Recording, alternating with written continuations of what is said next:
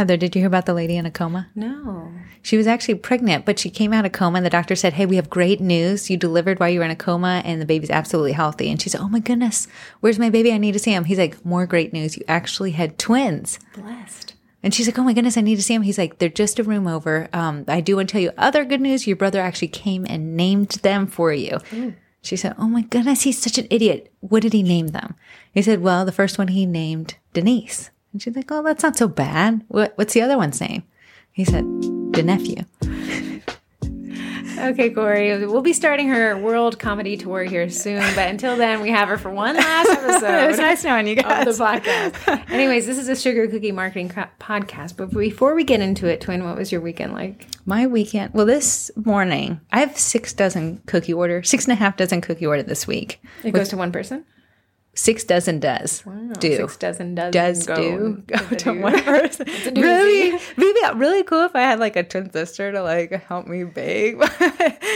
Y'all can dream. But this morning I had to wake up at 5 o'clock to like pep talk the airbrush machine. Oh, it's airbrushing. Your forte. My forte. So it went horribly wrong. Glad to tell you. I will be redoing those today. Oh, really? Yeah. Okay. So this is the Sugar Cookie Marketing Podcast. What can somebody who happened upon this podcast expect in the next line? We're going to say it's 30 minutes. It's probably going to be an hour. Well, you can expect what we wanted to, and what I often do when I am decorating cookies is I actually listen to podcasts. So I thought, Heather, let's have a podcast so folks can annoy them in more than one way. Yes. Don't tell them my secret. No, but sometimes you can't always scroll. A lot of times with the Facebook algorithms, you miss the good posts, the learning posts. So I said, let's do a podcast that kind of reiterates things from the group, topics that we want to talk about, and hence Baking It Down with Sugar Cookie Marketing was born. And there was one named Denise and one was named Nephew. That's it all comes back around. So a quick breakdown of what the podcast entails is the intro where Corey does her stand-up routine, and you guys see if you like it or not. Marketing minute, something a little bit more marketing focused. Business of baking, something a little bit more business focused. You see what we did there with the name. Course coverage, where we talk, we do not have the course up yet. Corey and I really like to plan. We hate to execute. We have been filming endlessly, screen sharing endlessly. So we're just going to cover parts of the course that we think should be highlighted. This is a paid course that's not out yet, so you can't buy it. That's a crazy thing. We're just like talking about it. We go through voicemails and text, follow up with group stuff, which we've got a lot of exciting lives coming up. Twinterest, mine will be boring this week. I'm so sorry. Sponsors and the mailbag. Cannot wait. If Heather sounds a little down sultry. And out to you, sultry. She had actually the Delta variant. Just kidding. Had a head cold this week, so she is just coming out. Maybe my voice sounds better. Maybe my voice sounds better. They always say you're the high squeaky one. I don't know. All right, Heather. Heather is actually going to take on the marketing minutes. Yeah, so you guys can have my head cold. Yeah, I'm sure people are like moving their radios away from their baby station. Anyways, marketing minutes. I just wanted to touch on something that we've been focused on in the group this last month, and it's a valuable marketing lesson regardless for everybody, and it's the diversification of marketing. Could you have given it a less to dumb it down, eggs in a basket. Okay. So oftentimes, we always say like, hey, just get out there, do something. But if you're being strategic here, putting all your marketing eggs in one basket is very dangerous, especially when you don't own the basket. Boom, boom, boom. And that basket I'm referring to is Facebook. Facebook 5 years ago was basically a much different environment. It really was. I mean, you could run a Facebook ads like campaign and I could get 10,000 likes in 24 hours. And you also had an insatiable reach. Anything you farted on there, someone was going to see it. Because I don't know that the algorithm even truly existed. I think it was this kind of like, hey, get them to like the page and then they'll see everything. Yeah. Give them a little tasty taste. A lot taste. more chronological. Take it from them. Right. So then now as Facebook's morphed and the algorithms become more complex, and then Facebook's added more aspects of itself, groups are kind of new. Shops you can buy. Shops are brand new. Yeah. Now we have the Instagram component that's slowly, they're becoming kind of more of a singular platform. We see the need for a diversification of marketing because today, if the Facebook group shut down, 20,000 people you'd no longer be able to reach. How would you reach them? And if you don't know the exact answer to that question, this is something that you could possibly pay a little bit of attention to because it's It could happen. It could happen. I see now that Facebook's upticking with violations and things like that. Someone posted in the group that she had violated something on Facebook. She didn't quite say what it was. She just said that Facebook had misread the word or whatever, like mistook the comment for something else. But now when you go to like her page, a pop-up comes and says, the admin of this page has been known to share false content, fake news, something like that. Would you like to continue to the page? So almost you have a prompt. That kind of sounds scary to like dissuade you from going there. Yeah, I said that you should burn down your house if there's a spider in it, and they said I incited violence, And which I did. Kill the spiders. Muted for 24 hours. You couldn't even react to a comment. Because the API is accessed through my personal account to publish to our clients' pages, it actually did not allow even my scheduled posts to go out for them. Nor mine, I saw. Sorry. Well, get your own API. Get off my API. So when we talk about diversification of marketing, we're just summarizing, put your eggs in multiple baskets. So Heather, with multiple baskets. Multiple baskets. So I'm going to kind of break down examples, kind of what we use even for our client strategies or what we use for sugar cookie marketing, and something that most people here could absolutely use as well. Online marketing is that. It's pretty universal. You know, you can pick and choose some things. But if you at least had accounts and you were slowly growing them, we would be considered a diversified marketing strategy. So for social media, Facebook page, Facebook group, they operate differently. Okay. I do encourage both if you can figure out how to manage them. The Facebook group that we have reaches many more people than our page does. However, we can only run ads to the page, so not to the group. What you did there. So there's a little bit of a twofer there. Okay. An Instagram account, even though Facebook and Instagram are getting closer and closer to a big old bear hug, it is a different platform where it does allow multiple accounts. So if you lose one, maybe you wouldn't lose the other. And you can get a lot more reach on Instagram. Yeah. So Instagram has, with Facebook's new page experience rolling out, I'm curious how some stuff will change. And I think it will be to our benefit. Okay. I also think it's going to be a lot more paid stuff. Always is. Right. And then a TikTok account. It's completely unrelated to Facebook and its ecosystem. And if you lost your Facebook page, you could potentially lose an Instagram account if they're associated. Yes. But your TikTok account would go untouched and vice versa. Another example of diversification of marketing for sugar cookie marketing is this podcast. Oh. Yeah, so it doesn't matter what happens on social media, on Facebook, the podcast has its own demographic reach, and you subscribe through Apple Podcasts or Spotify, so when episode goes up, we're reaching a certain demographic. True. And you can tell people to burn the spiders down. Burn the spiders. What Spotify be like? Excuse me.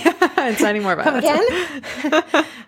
Another diversification of marketing is paid ads. An example of paid ads are Facebook and Instagram ads. Mm-hmm. TikTok has its own ads that you can start targeting people in. I'd love to skip them.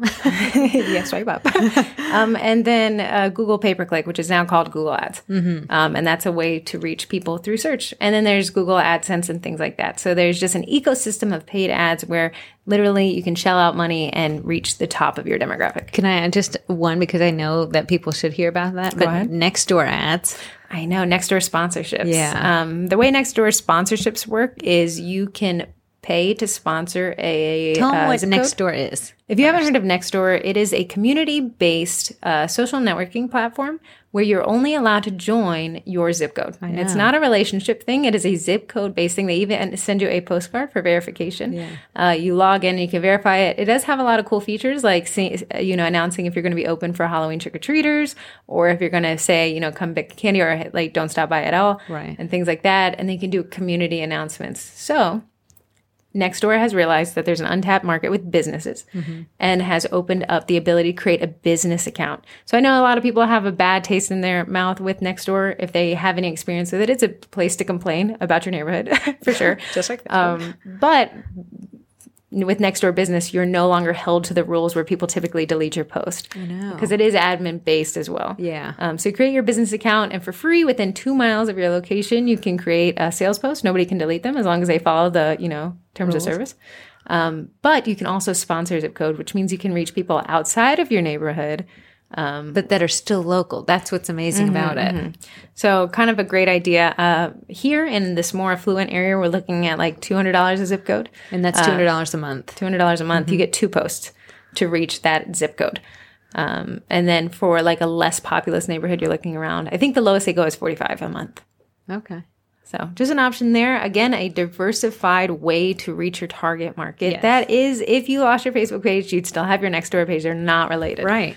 If we keep going, email marketing is a huge one. Huge. I think a lot of people sleep on it. Corey and I have started an email marketing list for Sugar Cookie Marketing. We'll send out a recap of the podcast and the group every Tuesday.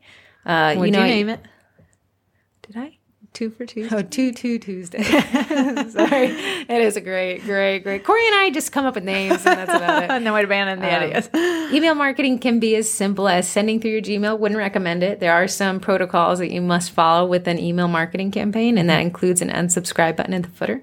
If your email does not have that, you are at risk of violating a lot of rules and getting your email in timeout, which means no deliverability. And when I say deliverability, it's will my email reach Corey or will it be pushed into the promotions folder or even worse, spam? I will say, I know like half the people listening just rolled their eyes when you said email marketing. But the thing is, it's not about you. If you don't answer emails, that's fine. You're also not going to buy your own cookies. It's about your target audience. I can tell you, Heather and I live in our inboxes if it gives us the opportunity to avoid work. Here's my thing. If it didn't work, why is every big company doing it? I don't know, ma'am. No, because I don't check mine, so then it must not work. We are not our target audience. I do check emails from companies I like. If I'm awkwardly in line at a store, I will go to my promotions folder and see what's lurking. A lot of times I don't even open the email, but I will look at the subject line to see if there's anything there. Average click-through rate, which means I opened the email and clicked a button on it, is around 4 to 5%. 4 to 5%, not 45%. So don't send an email and be upset with the open rates. Don't be upset with the unsubscribe rate. Again, that's trimming the fat of your target audience. Your target audience says, I will not be in your target audience anymore. And you say, thank you, because that will keep you on a lower tier. So, we've used MailChimp in the past. It's not my favorite, but it is free under 2,000 contacts. Mm-hmm. There's a lot of power there. I think we'll be switching to SendGrid. It's just a little bit better for drip campaigns. And when I say a drip campaign, if I send you an email on Monday and I send you another email on Wednesday, that would be automated. And that would be a drip campaign. Depending on your actions in the email, I can set up a workflow for your, hey, Corey, doesn't look like you opened this. Hey, Corey, open it. And things like that. Websites. Yes. You control your domain and your hosting. This was the one that probably you own the most of. That you have most control over. So owning your own website, owning your own domain name means that even if Facebook closed you down tomorrow, you still wouldn't lose that ability to reach your clients. I see a lot of people who said, hey, I got banned from Facebook and I can no longer message my clients. What do I do? Well, the answer is no, there's no recourse. If you had their email, you could, though. Yes. You could send them an email marketing or you could direct people to your website. Mm-hmm. The best thing about a website, it's a twofer. You do get an egg in a different basket, but you also can rank your website for keywords in Google and get a cold audience out of it. Mm-hmm. And what Corey is saying there is the buzzword search engine optimization, and the acronym is SEO, which we'll talk about with the course here in a second. But the website, to create a domain name, you can go through, Google domains. I prefer namecheap.com. With the Honey extension on my Chrome browser, I can usually get it for less than $8 for the year, first year. Steal. Could buy a bag of beads for that much. Yeah. And then for hosting, a lot of people use Square. A different hosting platform is Squarespace. It's e-commerce based, so people would be able to pay you online. WordPress is a big one. Facebook is based off of WordPress platform. Shopify, things like that. Weebly, things like that. Those are your websites. Something we do not do is text message marketing, and it is the newest form of marketing, and it has an extremely high open rate. It does. Okay, but it's also a risky click because it could be very annoying to get a text from a guy you hired to remodel your kitchen 7 years ago. I got speaking of text message marketing, I got a cool camera bag. Okay, but how many camera bags do I need? 1,000. Apparently so, according to this one company. Right. But I bought this cool camera bag. I actually loved it. And I did sign up. I think if I signed up for their SMS, I got 10% off. Take my email, take my phone number. But this company sent a text message every single day. It's a rough one. That was a lot. And I blocked the number. Right, which is absolutely fine. So they tested their campaign with you. It didn't work. Doesn't matter. They still got you to convert to make that initial purchase to get to their text message list. I still accept their emails, though. Right. So, and it's just kind of taste testing what works. Paula's Choice, if you guys are into skincare, you probably heard of Paula's Choice. If you opt into our text message campaign, you get 20% off. However, they send 3 texts a day. It's obnoxious. It's insane. But I did, and then I opted out. But I still keep the emails. Yeah, I did want that 20%. So they got me to convert off of the 20%, which I'm sure their margin is so much higher. But anyways, now we're going to go old school. Addresses, an address book, sending a mailer, postcard mails. We have a client whose target demographic is in their 50s who love getting mail. Even though you wouldn't think a digital marketing agency would do paper, we do those mailers. Yeah, and they're not wrong. When paired with the digital campaign, they it is are effective. very effective. So when we drop a mailer, we also drop a pin ad. Yes. So they're seeing us not only in their mailbox, they're seeing us in their newsfeed. People are glossing over at pin ad. Pin ad. A pin ad is a type of Facebook ad where I can drop a location identifier and say within the mile radius of this location, send these people an ad if they're on Facebook. And it's based off of people who actually live there, and you can have people who are driving through there as well if that's something you want. So like an example, Heather's talking about a construction company we work with. The ad will say, "Pardon our dust, we're just working in your community," and then they'll have a mailer that also goes out, "Hey, stay tuned for an update. We might have an open house to this." So they're getting hit twice. And plus they're seeing the trucks drive by that are branded. And hopefully everyone's doing good work. No one's speeding through the community. So if you see kind of what we've done at Sugar Cookie Marketing Group, you can see that we started this email list, the 22 Tuesday thing. If you wanted to sign up for that, you could go to our website where there's a landing page, sugarcookiemarketing.com. At the top, you can sign up for the newsletter. So now we've gotten you from Facebook well, you're on the podcast, sorry. Now we're telling you to head back to the website so you can get our emails. And that's a diversification there. On the website, there's actually a Facebook pixel running that is collecting cookies from your account. So then I can reserve you another ad when you go back to Facebook. It's very confusing because we're talking cookies. But what Corey's saying is that when you click to our website, Facebook says, hey, this IP address who's logged into a Facebook account is looking at this website. Corey, if you want to run an ad directly to this person, you won't know who they are, but we do, and we'll show them your ad. And that's called cookie-based marketing. It's called retargeting in Facebook. Yeah, my favorite. Yeah, it's one that we use a lot because it's our warmest audience. You've already clicked to our website, so we don't have to warm you up from cold. You're warm. Now we got to make you hot. It's a lot of baking. Obviously we have the Facebook page and the Facebook group, and at times you'll see us post about the Facebook page. And say, hey guys, from the group, go head off to the page. What if the group shut down because I made another spider violence posting? Right. We'd lose 20,000 people. Corey and I can only get 2 strikes against ourselves. And we each have one. Yeah. See you guys later. Yeah. So the way we circumvent that is to diversify the marketing. Because if Facebook shut down today, would your business still be alive? If the answer is no, this above thing is something that you got to consider. That is very true. But also, we're constantly fighting the algorithm. So being able to pull people from an algorithm-based platform like Facebook and to a podcast where it's chronological again. So every time this goes up, Spotify sends me a push notification. A push notification is really strong right under text. Yeah. And to get people there, then I can show up in your inbox. Hopefully we don't go to promotions or spam, and then kind of go through it that way. Right. And I think a lot of people sleep on email marketing. Imagine if having a pre-sale, and someone did a live about this, selling out of your pre-sale just by using email marketing. Then you don't even have to do the hassle of marketing, posting in Mom's Group because you're already sold out. So if you're sleeping on that, just know someone else is not. Right. And he who has the most diversified marketing is he who sells the most. It's as simple as that. You can be really effective on a single platform, and that is awesome. But if you lost access to that platform tomorrow, then you're starting from ground zero, and that's a rough one. That's a rough one. So I'd say, make sure, we even have, this is an interesting thing. We created a Sugar Cookie Marketing Group registry where people can sign up with their email, say where they live, and you can refer them work. However, we did collect email addresses. Now, nobody opted into an email, so I can't email you directly without violating some kind of, anti-spam laws. But what I can do is I can upload that email list to Facebook and send you an ad. And just another way of diversification. Right. You thought that cookie collab. I may have been sick, but I wasn't not conniving. So that is honestly, truly, probably maybe the most juiciest part of the podcast so far is diversification. I think a lot of people think it'll never happen to me. It will. It'll happen in Corey and I. If I woke up and the group was shut down tomorrow, I think Corey and I would go to lunch and have a lot to talk about.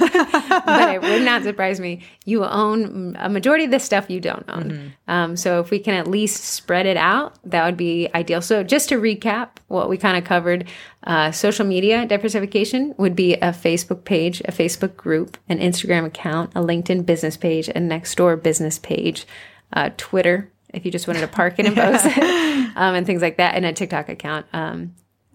As far as audio, podcasting, again, more for what Corey and I are doing versus like a cookie person. But if a cookie person wanted to start a podcast about their local area, now then you'd have somebody who, is diversifying what they offer their target audience on a different platform. Paid ads like Google ads, Google pay-per-click. Oof. Oh, that was a hard one. Google pay-per-click. We'll allow it because she was Facebook ads and Instagram ads, retargeting ads, things like that. Nextdoor sponsorships, if that was one. Email marketing, again, MailChimp, SendGrid, Constant Contact. There's like a billion, but I think right now I'm getting in bed with SendGrid.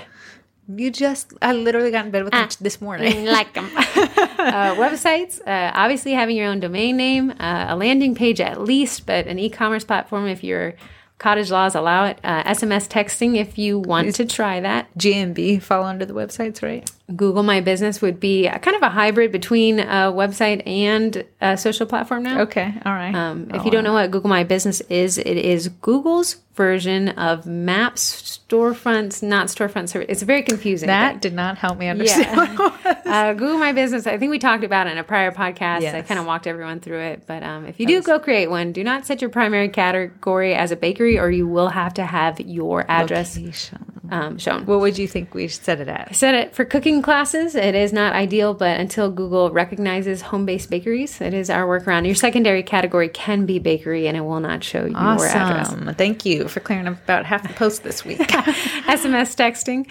It's another one. I would use that sparingly. I do think it is a highly effective way to reach your clients, but I would definitely make sure they opted in. Yeah. And I would tell them it's only for when I'm about to do a porch pop-up or go to a farmer's market. Build that one up. Like if you're getting a text from me, it is because this is the real deal. Not that you're like, hey, working on a new recipe. What you doing?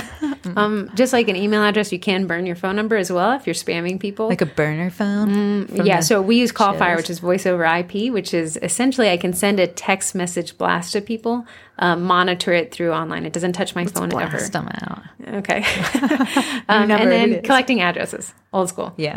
And that's where you can drop, a Facebook pin ad or send a mailer or send an old school handwritten letter. If I order cookies from you and I got a, hey, I would happy say Christmas. If you got a giant corporate order last year, send them a little letter, a little gift box just saying, hey, putting it out there. Now, it sounds like a lot of work, but I'd always recommend, and Corey and I will be investing into and dissecting a few CRM programs, and that's customer relationship management programs. It's where you enter in your client's information, a database of their birthdays, things like that, and it will remind you when the last time you worked with them was, what their order was, and when their birthday is, and how you can follow up with them. Their kid's birthday. Imagine you getting the 2-year-old luau theme yesterday, and next year you say, hey, I know it's your daughter's 3rd birthday coming up. Just imagine somebody remembering that. Yeah, please remember my birthday. And an interesting thing, if somebody always buys from you for Mother's Day, to be able to follow up with them, hey, here's my Mother's Day pre-sales. That's a much easier way to sell somebody who's already interested. I agree. So that is the marketing minutes. I talked a mile a minute, but sultry. And I feel like maybe my voice could be understood better. A little bit. Probably can't,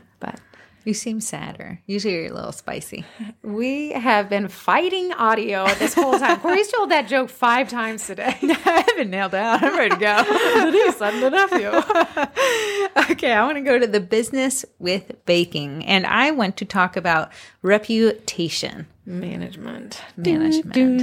I'm not going to spend so much time today talking about Archon mounts, but this definitely has to do a little bit with it. But I do want to talk about a non-client that we had a few years back who went international for all the wrong reasons. Right. So the reason why we were talking about this is, some people in the group said, hey, if you worked for Archon, how would you have handled this? And Archon, pretty sticky situation. It's a rough one to handle, but all we can do is reference what we actually did with this pizza guy. Right. So let me give you some backstory. There was this local pizza shop, like just the tiniest little place, just down in Sterling, Virginia a ways, and he got international news for all the wrong reasons. He made a burger for a lady. from what I understand, there was a tomato missing and a wilted lettuce piece. When he delivered it, the lady left was it a 1-star review on Yelp? Or a 3-star? It originally 3-star review on Yelp saying, no tomato, definitely a wilted lettuce. He reached back out and said he was going to. You got to have a mater. A mater. So apparently he reached back out, said he was going to bring her a new order at the end of his shift. Little did we know his shift didn't end until 10 p.m. that evening. So he shows up on this lady's doorstep, she says, banging on the door, demanding retribution. This is how the story spun it. So me and Heather had a free lunch one day, and I said, let us go take a little gander. Let us. Too soon. We went to this hole-in-the-wall pizza shop, kind of a mom-and-pop thing. Unfortunately, when we walked in, there was nobody in there, and I should have guessed that. So when me and Heather came in, there was this little tiny shy man behind the cash register. The guy looked like sadder than me today. You know? Like he had lived a life. So me and Heather sit down, and you couldn't even, he almost thought we were the news people or someone that was going to give us a piece of the mind. But I did have my camera on me because I'm weird. And I just went and I said, dude, what happened? And this poor gentleman. One, he lied and he said somebody else, but then later had to say, okay, when I said somebody else, I lied. It was me. I just didn't want you guys to get mad at me. So his side of the story said that he actually told the lady he was going to come on his off shift because he didn't have a delivery driver. It was just him working. So he said, as soon as I get off, I'll remake your meal. Except for he didn't communicate that. He just did it and thought it would be like this great surprise and was like, hey, and I threw in all this extra stuff, but he's banging on her door. She's like, what in the world? Well, me and Heather do about one charity work a year. So I said, Heather, let us, since now we have both sides of the story, let's see what we can do to help this poor gentleman. Okay. First, what Heather did was took the keyboard from him. The problem was this went international. So a lot of people from like Europe, places like that were like, hey, I hate this place. Worst burger I've ever had. And this gentleman says, how could you come from France and here don't even deliver outside of a mile radius? So we took his keyboard from him because he was defensive. The problem is they're entitled to their opinions and they're allowed to have them. And you being defensive just makes them even more grippy onto their opinions. Yeah. So, if you're going to defend yourself, then I have to grip my armor even harder and defend myself. Right. What he didn't do is he didn't validate feelings. And I think people confuse validation with agreement. I can say, Corey, I see definitely why you feel that way. It makes total sense. The reason why this happened, and then give my explanation. Without invalidating Corey, I can still give her my perspective, but I can agree with, hey, if I had those facts too, I'd feel the exact same way. So we ended up being able to respond to people in a much better, less defensive way. We made an apology and explained the story, but always accepting accountability. Hey, if it were on, flipped shoes, of course you'd be scared to open the door for somebody at 10 at night banging on your door with no, and people responded really well. Yeah. Then the next thing we did, Heather set up an email address to let people's voices be heard. The thing was they were running to the nearest things, which were review sources like Facebook, Yelp, Google My Business, and things like that. So what we did, instead of letting them have that as a place where they had a sounding board, we created an email address where they could literally type out whatever they wanted and it would be forwarded right to the business owner. So he could see it, he could digest it, he could make executive decision for how he would move forward, and it allowed people to get off the public forums and go onto the private forums. So they were still being heard. It was allowing them to be able to almost be a balloon where they were just deflating, hey, getting their frustrations out, getting their opinions out in a safer environment for both them and for the business owner. Here's the unfortunate part. When you have mass amount of people running to a review website, that review website profile goes into a maintenance mode. And I don't think people realize that. I think they're like, hey, I'm teaching them a lesson. I'm ruining their Google My Business. You're not. It'll go into a maintenance mode, and then it takes a couple weeks to a couple months, and all of a sudden those reviews will start disappearing because technically to leave an accurate review, you should have been at the store. So people from Europe leaving a review for the pizza place they ended up getting a large majority of them removed. Yeah, just because Yelp and Google had kind of taken that one over. So that's absolutely fine. We still wanted them to have a place to talk and things like that. Then we did an apology, but the apology wasn't like this lady got it wrong. No, the lady was absolutely right.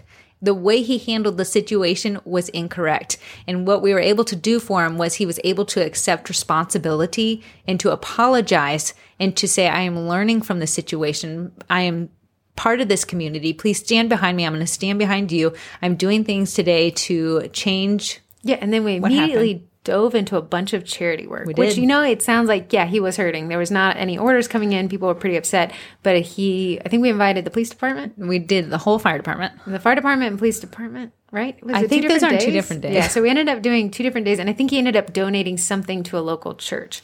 Doing church, and then teachers got a free lunch on Wednesdays. So that was strategic giving. And then after he got some forgiveness from the local community, he extended an offer to a local Facebook group, the Northern Virginia Foodies, where if you went and mentioned that you were with a group, you got like free garlic knots. So it was this is called reputation management, and it is expensive.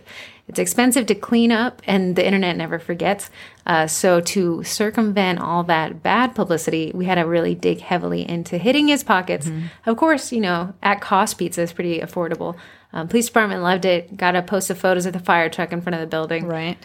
Did really well. The great thing about that community-driven giving back is that's his target audience. That's who's going to buy from him, and that's who he needed to invest in.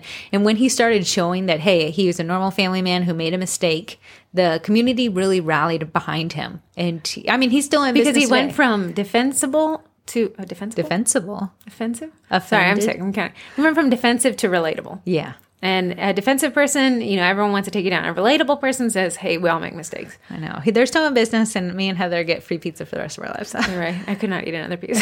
It was amazing. My little belly was like, no. The term, and I know I've said it on here before, the customer isn't always right, but they're never wrong. Right. And the ability to run to a review website is scary. So I'd say, whether or not Archon, I wouldn't touch that situation with a 10-foot pole. But the concept being, that's why our words are so important. They're so important. And it's amazing what I see some people in a Facebook group that's tied to their business profile are willing to write about each other. I would always think twice before you press that enter button and say, I always ask myself, if this had to be read in a court of law, would I cringe? And then I backspace that email to that irate client, and I write to them something that if it had to go to court, would I be absolutely fine with what I wrote? Right. And I know I say it to Heather often. It takes so many dozens and dozens and dozens of cookies to build my reputation, but it only takes 1 dozen to tear it down. Yeah. So when I see if there's an issue that arises, what does it mean to me to say, I stuck it to him? Right. No. You planted that, ant. But how the pizza dude ended was Wendy Williams caught wind of it. And it turns out she found out the lady that had written the review had sold her story. She worked for a magazine and had kind of overplayed it. And then Wendy Williams oddly sided with the pizza company. Not like she had ever visited or anything like that, but it kind of turned the thing and it just died out of the... Right. So it was really weathering a storm. But had he kept that defensive nature up, I think it would have been a disaster. Yeah, he would have been out of business. There's no doubt about it. Yeah. So, when it comes to reputation management, the best way to do reputation management is to not have to manage a reputation, but to get in front of problems and address them and validate the feelings of people. There are people who are unpleasable. There are people who are rotten, bad apples who will complain and they will tell you your cookies are broken and they weren't. Those are problematic people, and that's why we kind of have that pay to go away type thing. Right. But there are people who truly do have a concern, and it would be best if you addressed it, validated them, and then came with the recourse that worked for both parties. I'm going to ask you a question, but I also want to tell people that yes, I will marry you. I'd rather not. I also want to tell people, we ended up, when he made the entire menu for the fire department and the police department, I had my camera there. So we took nice photos of his menu. So we were able to create marketing content for him moving forward, like professional looking photos. So he didn't seem like this tiny business that opened yesterday that was going to steal your money and show up at your house at 10 p.m. And the cops loved it. They loved it. And so it was honestly a great marketing tool for him. He still has the photos. He still uses them. I don't know. Yeah, let a police station taste test the menu. I've never seen men so happy. Yeah, it was great. But Heather, we do have this construction company that we had referenced before. One day they did have an issue. I think I've talked about this before. I think we kind of did the math. So about 10 years ago, they had a run-in with a client who was unpleasable. okay, whether or not, whatever they should, the business owner said to the client, I no longer want to deal with you. And she took that as the green light to tear them down online. For 10 straight years. She has dragged their name through the mud. And if you hear, and I'm sure she has an accurate side of the story, if you hear the business owner side, you would say like, oh, she was a truly unpleasable person. But she probably says... So they think that maybe she costs them around 10 to 11 projects, but their average project is $80,000 to $100,000. So imagine the cost of that reputation. So what that company did initially was hide from it. For how many years? 5? Yeah. So she would create the profiles for the company and then leave the bad reviews. So she was, creating a lot of profiles. The way to get in front of bad reviews is more good reviews. And I know we talk about constantly get that good review because one day you're going to get that bad review because we can't please everybody. Yes. Especially as your business growing, you're bringing on more clients and customers like that. There is just bound to happen a bad review coming out there. And sometimes they're even warranted. Sometimes things do go wrong. And as business owners, we're not perfect either, regardless of what we like to think. We're human. Right. And just to be able to get in front of that and manage it and let people feel validated and heard. And hey, thank you so much for that feedback. This is not what I want for my company. Let's talk about it. Let's work through this and find a resolution for you and for me. So Heather, how do we get good reviews? When someone says, oh my goodness, thank you so much for my cookies. They were amazing. They were a total hit at the party. That's when you ask for a review. Yeah. And send them a link. So, we always say that people are lazy. Don't make them search for it. People are I am lazy. So right now, your Facebook review profile will be facebook.com/your page name /reviews. That will be the direct hyperlink. I always include that in email. I don't want to tell them, hey, you go to Facebook, you find me, you find the review tab, you leave it. It's not the less buried entry there, the better. So Corey and I always send a direct link to the review. Good night. It's okay. It's okay. You're sick. I'm going to allow it. I'm not even going to harp on it either. Wow. Just this week. A direct link to the review. The review profile. Thank you, twin, to get that review. Yeah. And if you want to, if you're like, oh, I keep getting so many reviews on Facebook, but I have none on Google, guess what link you're going to send? The Google one. You're not going to do the Facebook one because you want to focus on having your eggs in different baskets. There you go. Do you see how I wrap that around? I see it. So the lady that hates the construction company, even to this day, still runs them into the ground. On any post that someone says, do you have a recommendation for a construction company? She'll be like, I don't have a recommendation, but I have a non-recommendation for this company. Yeah. And it's astounding. So the way that, I don't want to say we make her look crazy, but the better reviews that company has, the more unfounded her opinion looks. If she gave you that opinion, you looked them up and it was all 1 stars, you'd say, okay, then there must be a huge problem here. So think in the way of what your clients are thinking and get in front of that inevitable bad review that you'll get. Because it's going to happen. It is. So now we're talking about the course. When's our launch date? I'm scared of this. Boom, boom, boom. How many days are in August? It is in August 31st. Okay, you have 1, 2, 3, 4 weeks. Crappy-oli. Ooh. Oh, so much work. I know a lot of people like to ask about SEO, search engine optimization. Again, website optimization to rank well in search. And when we talk about search, we're mostly referring to Google, but we can't sleep on Bing. Hey, Bing I don't know who uses Safari, but hey, yo. Bing comes standard on Windows computers, and a lot of the older generation with money, never switch over. When I'm a Windows user, but when I go to switch it to Chrome to be my default browser, this message, please don't leave us. Things like, are you sure? Listen, we can be better. Please, it's not you, it's me. I can change. So it's just to focus on the things that optimize a website. So let me just dumb it down even for them. Please. Okay, Facebook, usually people who land on your Facebook page have been recommended by someone else. So you have to know someone to end up there. With Google, you can actually just show up to people who don't even know you. So just imagine all the local people. We live in this DC area. It's very transient. A lot of people are moving in, just as many are moving out. So if we can reach new folks that are coming to the area without having to have any extra marketing dollars or people screaming our names from the mountaintops, just imagine how many more leads and conversions we can get. Right. A part of SEO is Google My Business, which you'll see Gina Burke shouts from the mountaintops how it's transformed her business to have that profile. Guess where she learned that, guys? In the girl. So when we talk about search engine optimization, we're talking about a buzzword. It's called user intent. So if I'm looking up how to make icing, I'm probably not trying to buy from you cookies. I'm Right. probably trying to make them for myself. But if I Google sugar cookies near me, that's buyer intent. So Heather we teach cookie classes, and during the height of COVID, when we were doing online classes, what are fun date ideas to do during COVID? And that's the blog post she wrote. That's where we try to rank it. And guess where we rank? Fun date ideas. I guess what's coming back around.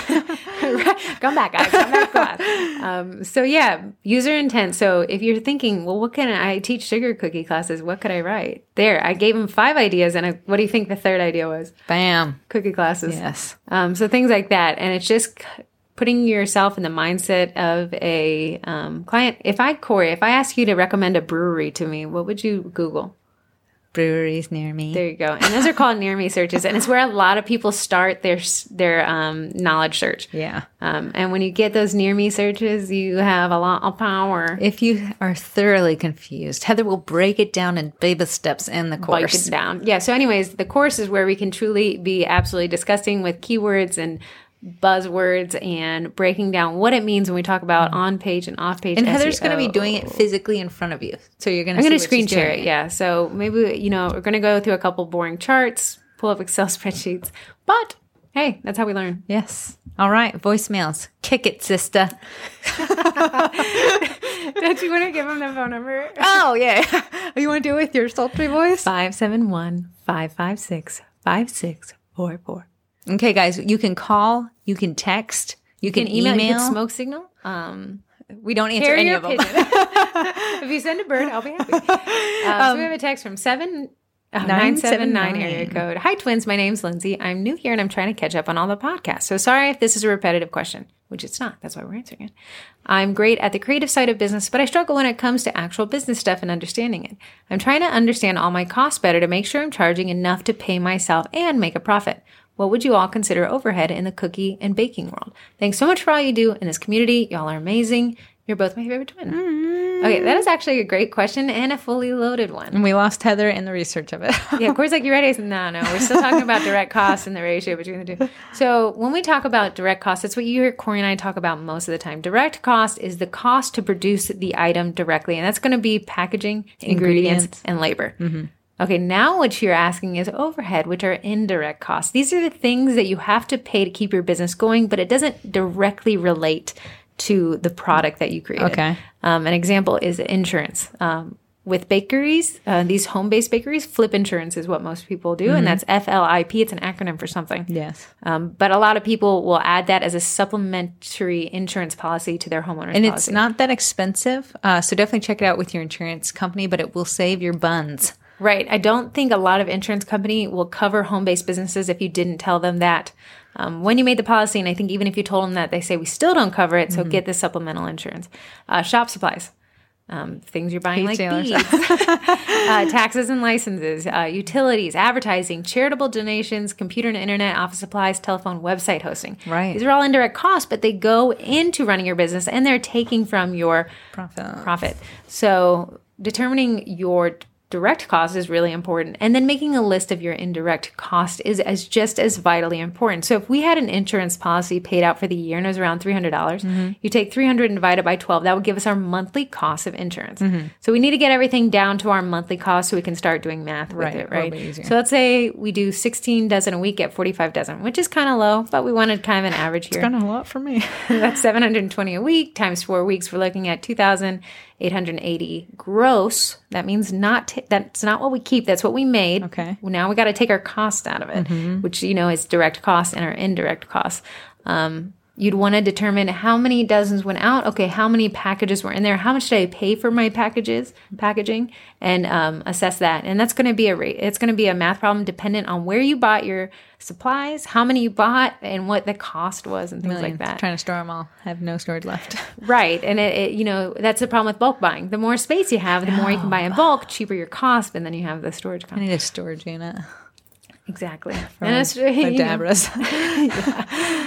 So now you'd break down your indirect cost, you break down your direct cost, and then we take our gross and we start doing math with this.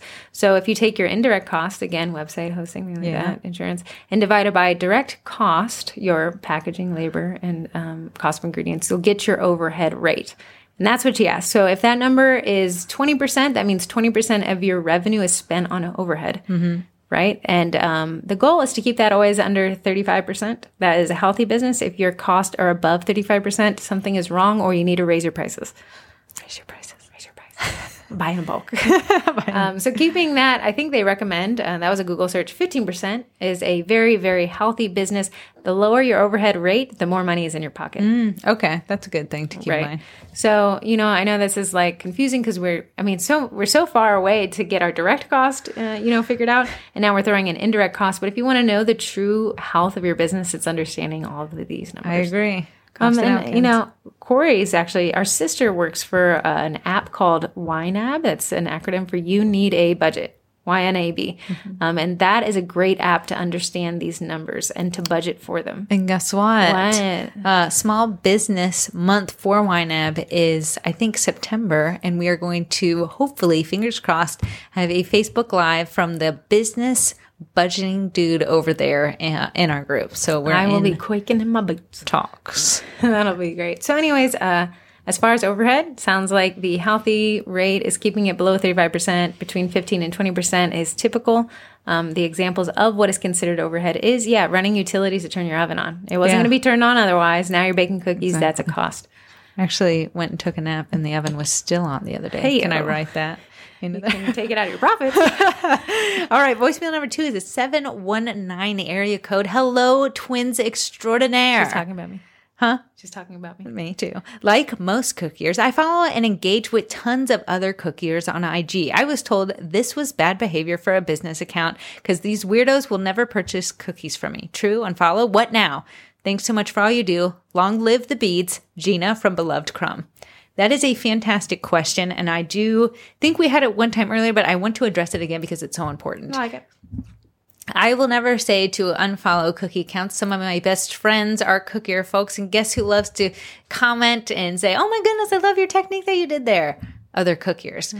What I want to do is have a healthy mix of engaging cookiers to my local audience. Why? Because when someone engages like a cookier, guess where my post reaches more of? My local audience. So there is a strategy to have both there. Will they buy from you? Absolutely not. Can they help you beat the algorithm? Absolutely. And if anything, they almost understand it a little bit more because they're a small business owner like you, and they know how much a comment, a like, a reaction, a share, and a save can do for you. The thing is, if they're doing it for you, you need to do it back for them. It's kind of like the silent handshake on there. I know if I go and comment on someone, I can always expect that they'll come back and comment on me. It's just the nice thing that bakers do between other bakers. And I think there's room for both there. So as long as you have a strategy to it, you can definitely mingle both of those. You don't have to. Corey, important there is behind your account, you have a strategy. If your strategy is to get likes, a vanity metric, if that is what an ego stroke is your goal, then you are going to be mostly engaging with cookiers because that's the goal is you want likes, you want a big following, you want to be an influencer, whether you hate the word or not, that's what your goal would be. Right. If your goal is I want to make sales, then your strategy will become more local based if you can't ship and things like that. So it's really just creating a strategy, creating a goal, and then lining it all up. And when those things come together, just like when the planets align, it makes beautiful marketing music. But when those things are disjointed and you're trying to make sales, but over here it feels like you want likes and comments, and over here it feels like maybe you send an email once a year. It's just... Right. Here's where I probably see the most differences. When cookiers post videos on like how to make icing, you are talking to bakers. So that's the ones who want to see that content. That's the ones who's going to respond to that content. So you're telling people, hey, bakers, come and look at my stuff. You will love this content. You have made your account more to bakers. If you have more, like someone's doing Main Street cookies, she's going down our Main Street and recreating cookies of big items that people would know in her town. Right. She's making their logos and their signs into cookies. Right. So now she has made her strategy towards locals, and cookiers can comment on it. Oh man, I love to see her post because they're so entertaining and like, oh, that's genius. So she's has her strategy geared towards locals, and cookiers can comment versus vice versa, where locals be like, well, I don't really want to know how to make icing. I'm trying to buy it from you. And a great workaround and not against Instagram terms of service is Finstas, which are fake Instagrams. sounds weird, but it's just having more than one profile. So I have a personal profile that's kind of geared towards, I want to learn how to draw. Can't draw, don't worry about it. No, nobody can draw. So I follow a bunch of Procreate accounts, but then I have my snake account, which don't worry, nobody likes that either. I can post things about my snake and engage with people with snakes, and it's more snake focused and things like that. Right. Okay, right. Love that one. This last one's just a love letter. I just wanted to read it. Please read low and sultry. 717 area code. Hi, Corey and Heather. My name is Sarah Wesley, and I just started my limited food establishment, Wesley Made Sweets, in Enola, Pennsylvania, near Harrisburg, in April this year. I've been doing cookies for many years, but finally took the fun steps to getting this show on the road. I just want to let you both know how thankful I am for the community you've created. I've learned so much from you, but the greatest thing about you, in my opinion, is how we can truly see that you both care. The way you speak and the comments you leave in the group means so much. I always tell my kids and my hubby that people helping where they can is really what makes the world go round, and help you ladies are giving is huge. I'm always laughing out loud listening to your podcast. Corey, you're not too loud for my laptop speakers. Awesome. And you guys are both super relatable. I legit cannot pick a favorite twin because you're both awesome, and I'm pretty sure you already know that. Keep being amazing. I really appreciate this comment. Can I get that as a tattoo? Yeah, that would be your entire body. Yeah, it was a book. No, I really appreciate this comment. I know me and Heather treat the group like you guys are our family. And, we find Greg Garical, I said that for the person who asked me Greg Garical. to be funny. It's just sometimes me and Heather work a lot. We're always really working. Corey, I go to bed at midnight or 1. Corey wakes up at 5. So there's about 4 hours you can get your heat sealer questions in there. But we really enjoy this group, and we treat you guys like family. We like to joke around with you guys. Literally, some of our best laughs have been in the group. I don't know if that makes it sound like we have no lives at all. We don't. So thank you so much for being in our lives. But we appreciate comments like this. And I know sometimes we joke around, and folks will be like, I thought this was a marketing group. At the core, it is a marketing group. There's always going to be marketing questions. You're always going to get my photography tips every week, but I enjoy laughing with you guys. I don't enjoy my face on Greg's, but you haven't been in the group. Thank your lucky stars, because someone, Becca, she took Corey's face and crossed it with Greg Franklin. Greg, there's a podcast, Franklin, and it was beautiful. And Greg Garical lived a solid couple of days in the group. So I appreciate that. Thank you so much. It does mean a lot. If you just want to call our text in and sing our praises. If you just want to talk about how great we are, that would be wonderful. That phone number is 571-556-5644. If you'd like to complain, that number is spam@gmail.com. We never check it. Heather at sugarcurrymarketing.com. I have those set to auto delete. All right, so now we are on to group stuff. Heather, take it away. Okay, so I just want to cover some of the awesome past lives we had this last week. Everything you wanted to know about farmers markets with Jody. We did talk about this last week on the podcast, but it was really great. She had her dog in it, and I loved it. Baking business efficiency and organization from calendars to prep with Gina Marie Burke. And she let that one be an AMA. Ask her anything. She took everyone through. I liked it. How she even freezes the cookies, what she does with inventory and things like that. And then on Saturday or Sunday, we had a Facebook Live from Money Hungry Monster to Cash Cow with Nicolette Lindsay. And she took us through the profit first mentality of business, which profit first means that you are a profit first business. That means costs are secondary. And it's a very interesting strategy. And she wanted to lean in on the mental aspect of it. So that was really neat. I thought that was good. Now we have some upcoming events. Speaking of Greg Garical, he is actually from home bakery to brick and mortar with Greg. There's a podcast, Franklin. This man has been there and done that. He has a brick and mortar store. He also has a food truck that he's getting up and running, and I think it's in its final stages. He's even shipping. He doesn't even have a website to ship from. And his from. wife joined him recently. Just a couple months ago. Right. So he's actually going to talk about all of that on Wednesday at 6:30 p.m. You can hear him large and in charge, and we are excited to hear him, support him, and see his normal face on his face. Right. After that, we have optimizing Square invoicing, Square appointments, and Square workflow with Jessica Wolf, which is a huge thing that a lot of people ask. I think it's every other question in the group is about Square. And, she uses Square appointments and a Square workflow. So when I say Square websites. It's an e-commerce platform. We're talking about websites. This is a great one. This is probably the majority of the people in the group I see use Square. Yes. It has a payment processor that you can hook to your phone, so you can take payments in person, take them over the internet, and then you can have all these extra add-ons to kind of streamline your workflow. Like sending you reminders of invoices, things like that. Right. It is very, very handy. Which keeps all your kind of invoicing eggs in a basket, which I know that just keeps the workflow very succinct. Yes, it's no pain in the butt. Then we have something I need to take, Color Theory with Catherine Gaines, and that's Monday, August 9th at 7:30 p.m. And the reason why I need it is because when someone says I want pink, I look for electric pink. That's all I know. There's no tell. Corey only sees bright colors. So that'll be an interesting one. And then wrapping it up is Keto Chef Mike is doing an AMA, which stands for Ask Me Anything.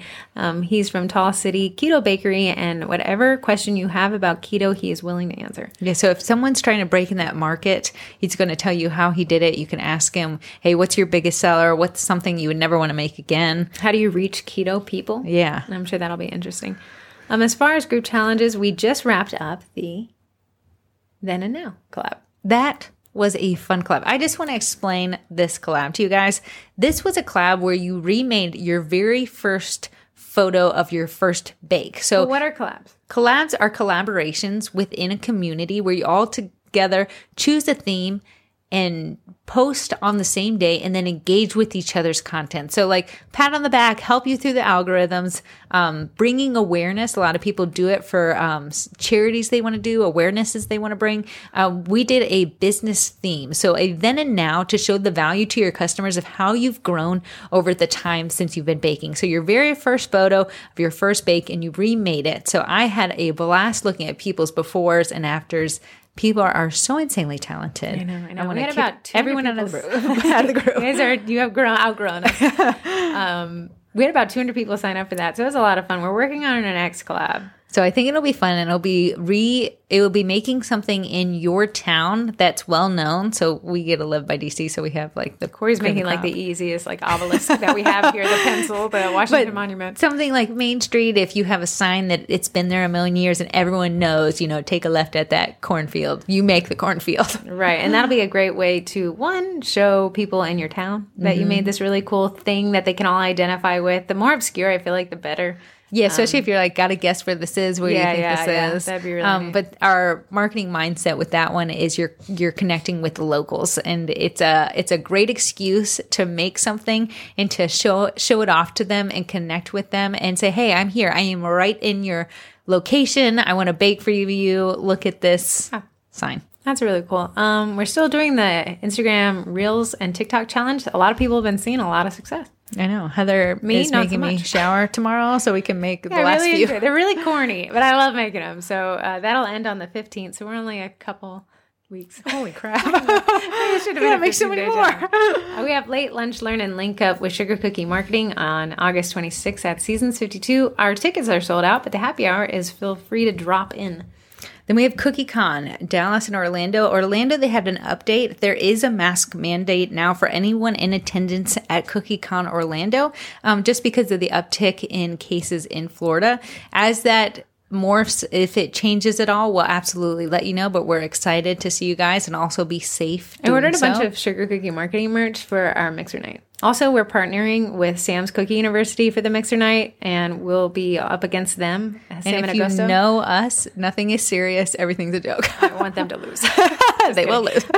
And they're putting out a lot of cutters for that. Beads are involved. It's fun. I like it. We're also filming the podcast from there. I got to send Karen the write-up. Oh, please do. Yeah, we have to write it up, that means?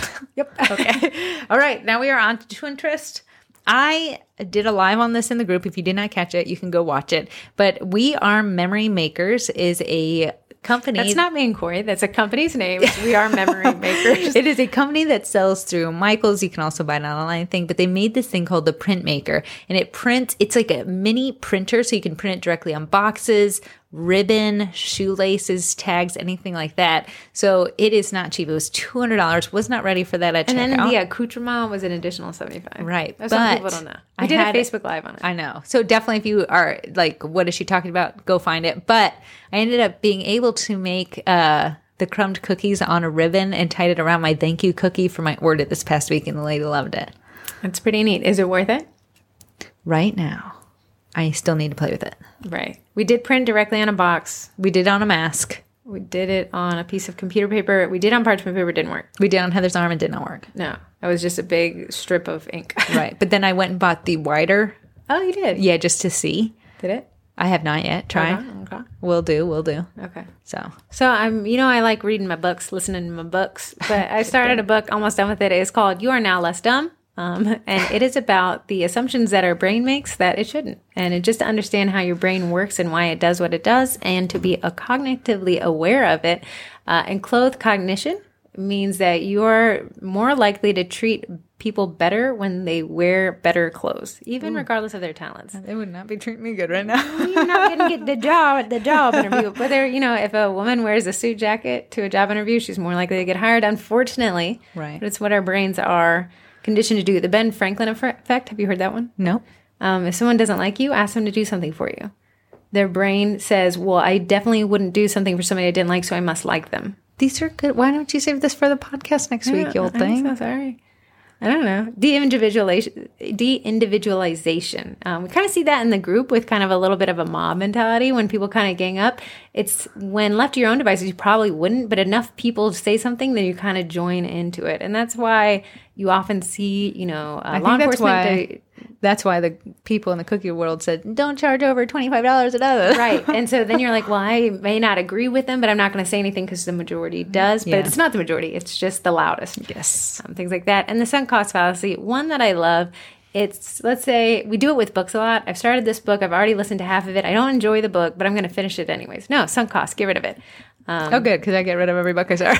Yeah. The same thing if you went to watch a movie. Halfway through the movie, you didn't like it. Would you leave? No, I usually am like... Sunk cost because you already spent the money on the ticket. But if you're truly valuing your time, you would leave because it's a sunk cost. You cannot get it back. You need to be able to walk away from it. But our brains cannot disassociate the time investment. They can't. Right. And then the book has about, 30 of those, which is pretty interesting to just kind of see how and why we do what we don't realize we're doing. Yeah, absolutely. All right, now we're on to sponsors. So Eddie has had its price increase. It happened a nigh 2 days ago, but their cost rose, and so in turn our cost rose. But they gave you a good month to make that decision. So now it ran up 5%, about $145, which is about the cartridge price. But it seems like Eddie folk in the Eddie group have just become insanely talented, creative. Yeah, I don't know. Why did we miss that boat? What happened to us? Piece of cheese with a logo on it. I saw a zucchini with a logo on it. So I think people are getting a lot more creative, trying to push Eddie outside of his bounds. Which the Eddie manufacturer said, yeah, we didn't realize you guys were going to do all this crazy stuff. So they keep pushing out patches, which are fixing a lot of the issues people see. So me and Heather printed, I think, last week or 2 weeks ago, and it had a double print. And then Heather's like, oh, look, there's an update. A patch for cookies manually fed that have an oblong, uneven shape over 3.5 inches. This was the patch, and it fixed the very Heather issue. ruined 5 cookies before she updated the patch. But if you want to see some creative ideas of people and their uses of Eddie, definitely join the Eddie group because people have been just fascinating with how they push it. I thought a very creative way that people were doing it was if someone had like an invite, a birthday invite, they were using a portion of that invite and cute. Printing it on the cookie. So everything really tied in to that event. I thought that was kind of neat. That was cute. Yeah, Eddie's pretty cool. They'll be at CookieCon. Yeah, I saw they have some adorable pins. Yeah, they were so cute. Best boyfriend you'll ever have. And then our second sponsor is Bakety Bake, and that is baketybakeIdaho.com. And if you use a code capital, all caps, twins, at checkout, you save 10%. So I have made exclusively every order for the past 2.5 weeks with Bakety Bake's meringue powder. What are your thoughts? I'm obsessed. Really? We'll be ordering. Would you never go back to Ginny's or Gigi's or whatever? Because Jeannie's, whatever the mom mentality up above that you just talked about, everyone would just use it. So I just said, okay, I'll just use it. I never really questioned it. I did try some other brands. It was neither here nor there. I couldn't really see a difference, but I do enjoy the flexibility of this one. So it gives me some time to work with the icing before it starts crusting over, which is probably my hardest part. Absolutely. So we'll be using that. So I need to make an order. So I'm almost out. Okay. Well, Bakety Bake, Idaho. Use code TWINS at checkout. You save 10%. I'm going to. Okay. The mailbag. There is mail. I forgot to check it. However, we got from Meredy from the Bake Along.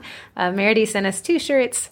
They're super cute. I cannot wait. And I'm going to wear it next week next week I took no orders. You know why? No. Because I am completely dedicated to mastering macarons. So I'm only going to bake those instead that'd of be super spending cute. endless time baking. Come for on, the highlighter pink. Go and grab it. Okay, I think that wraps us up for this week. Sorry for my downtrodden demeanor. I am getting better. But tune in next week because I'm going to talk about my back to school pre-sales and how I sold out of them. It is pretty slick. I've been watching you all weekend. Heather's an admin on my page, so she can The see funny all thing that. is, and just before we close out, Corey's writing special things. Like you can request some writing. So I get copied on her business page messages, and I said, Corey, why are these people being so uplifting? Like, I love you. You've got Keep it up. Corey's like, oh no, they just want me to write it on a cookie. I was like, man, just people are just amazing. All right, guys, thanks for tuning in.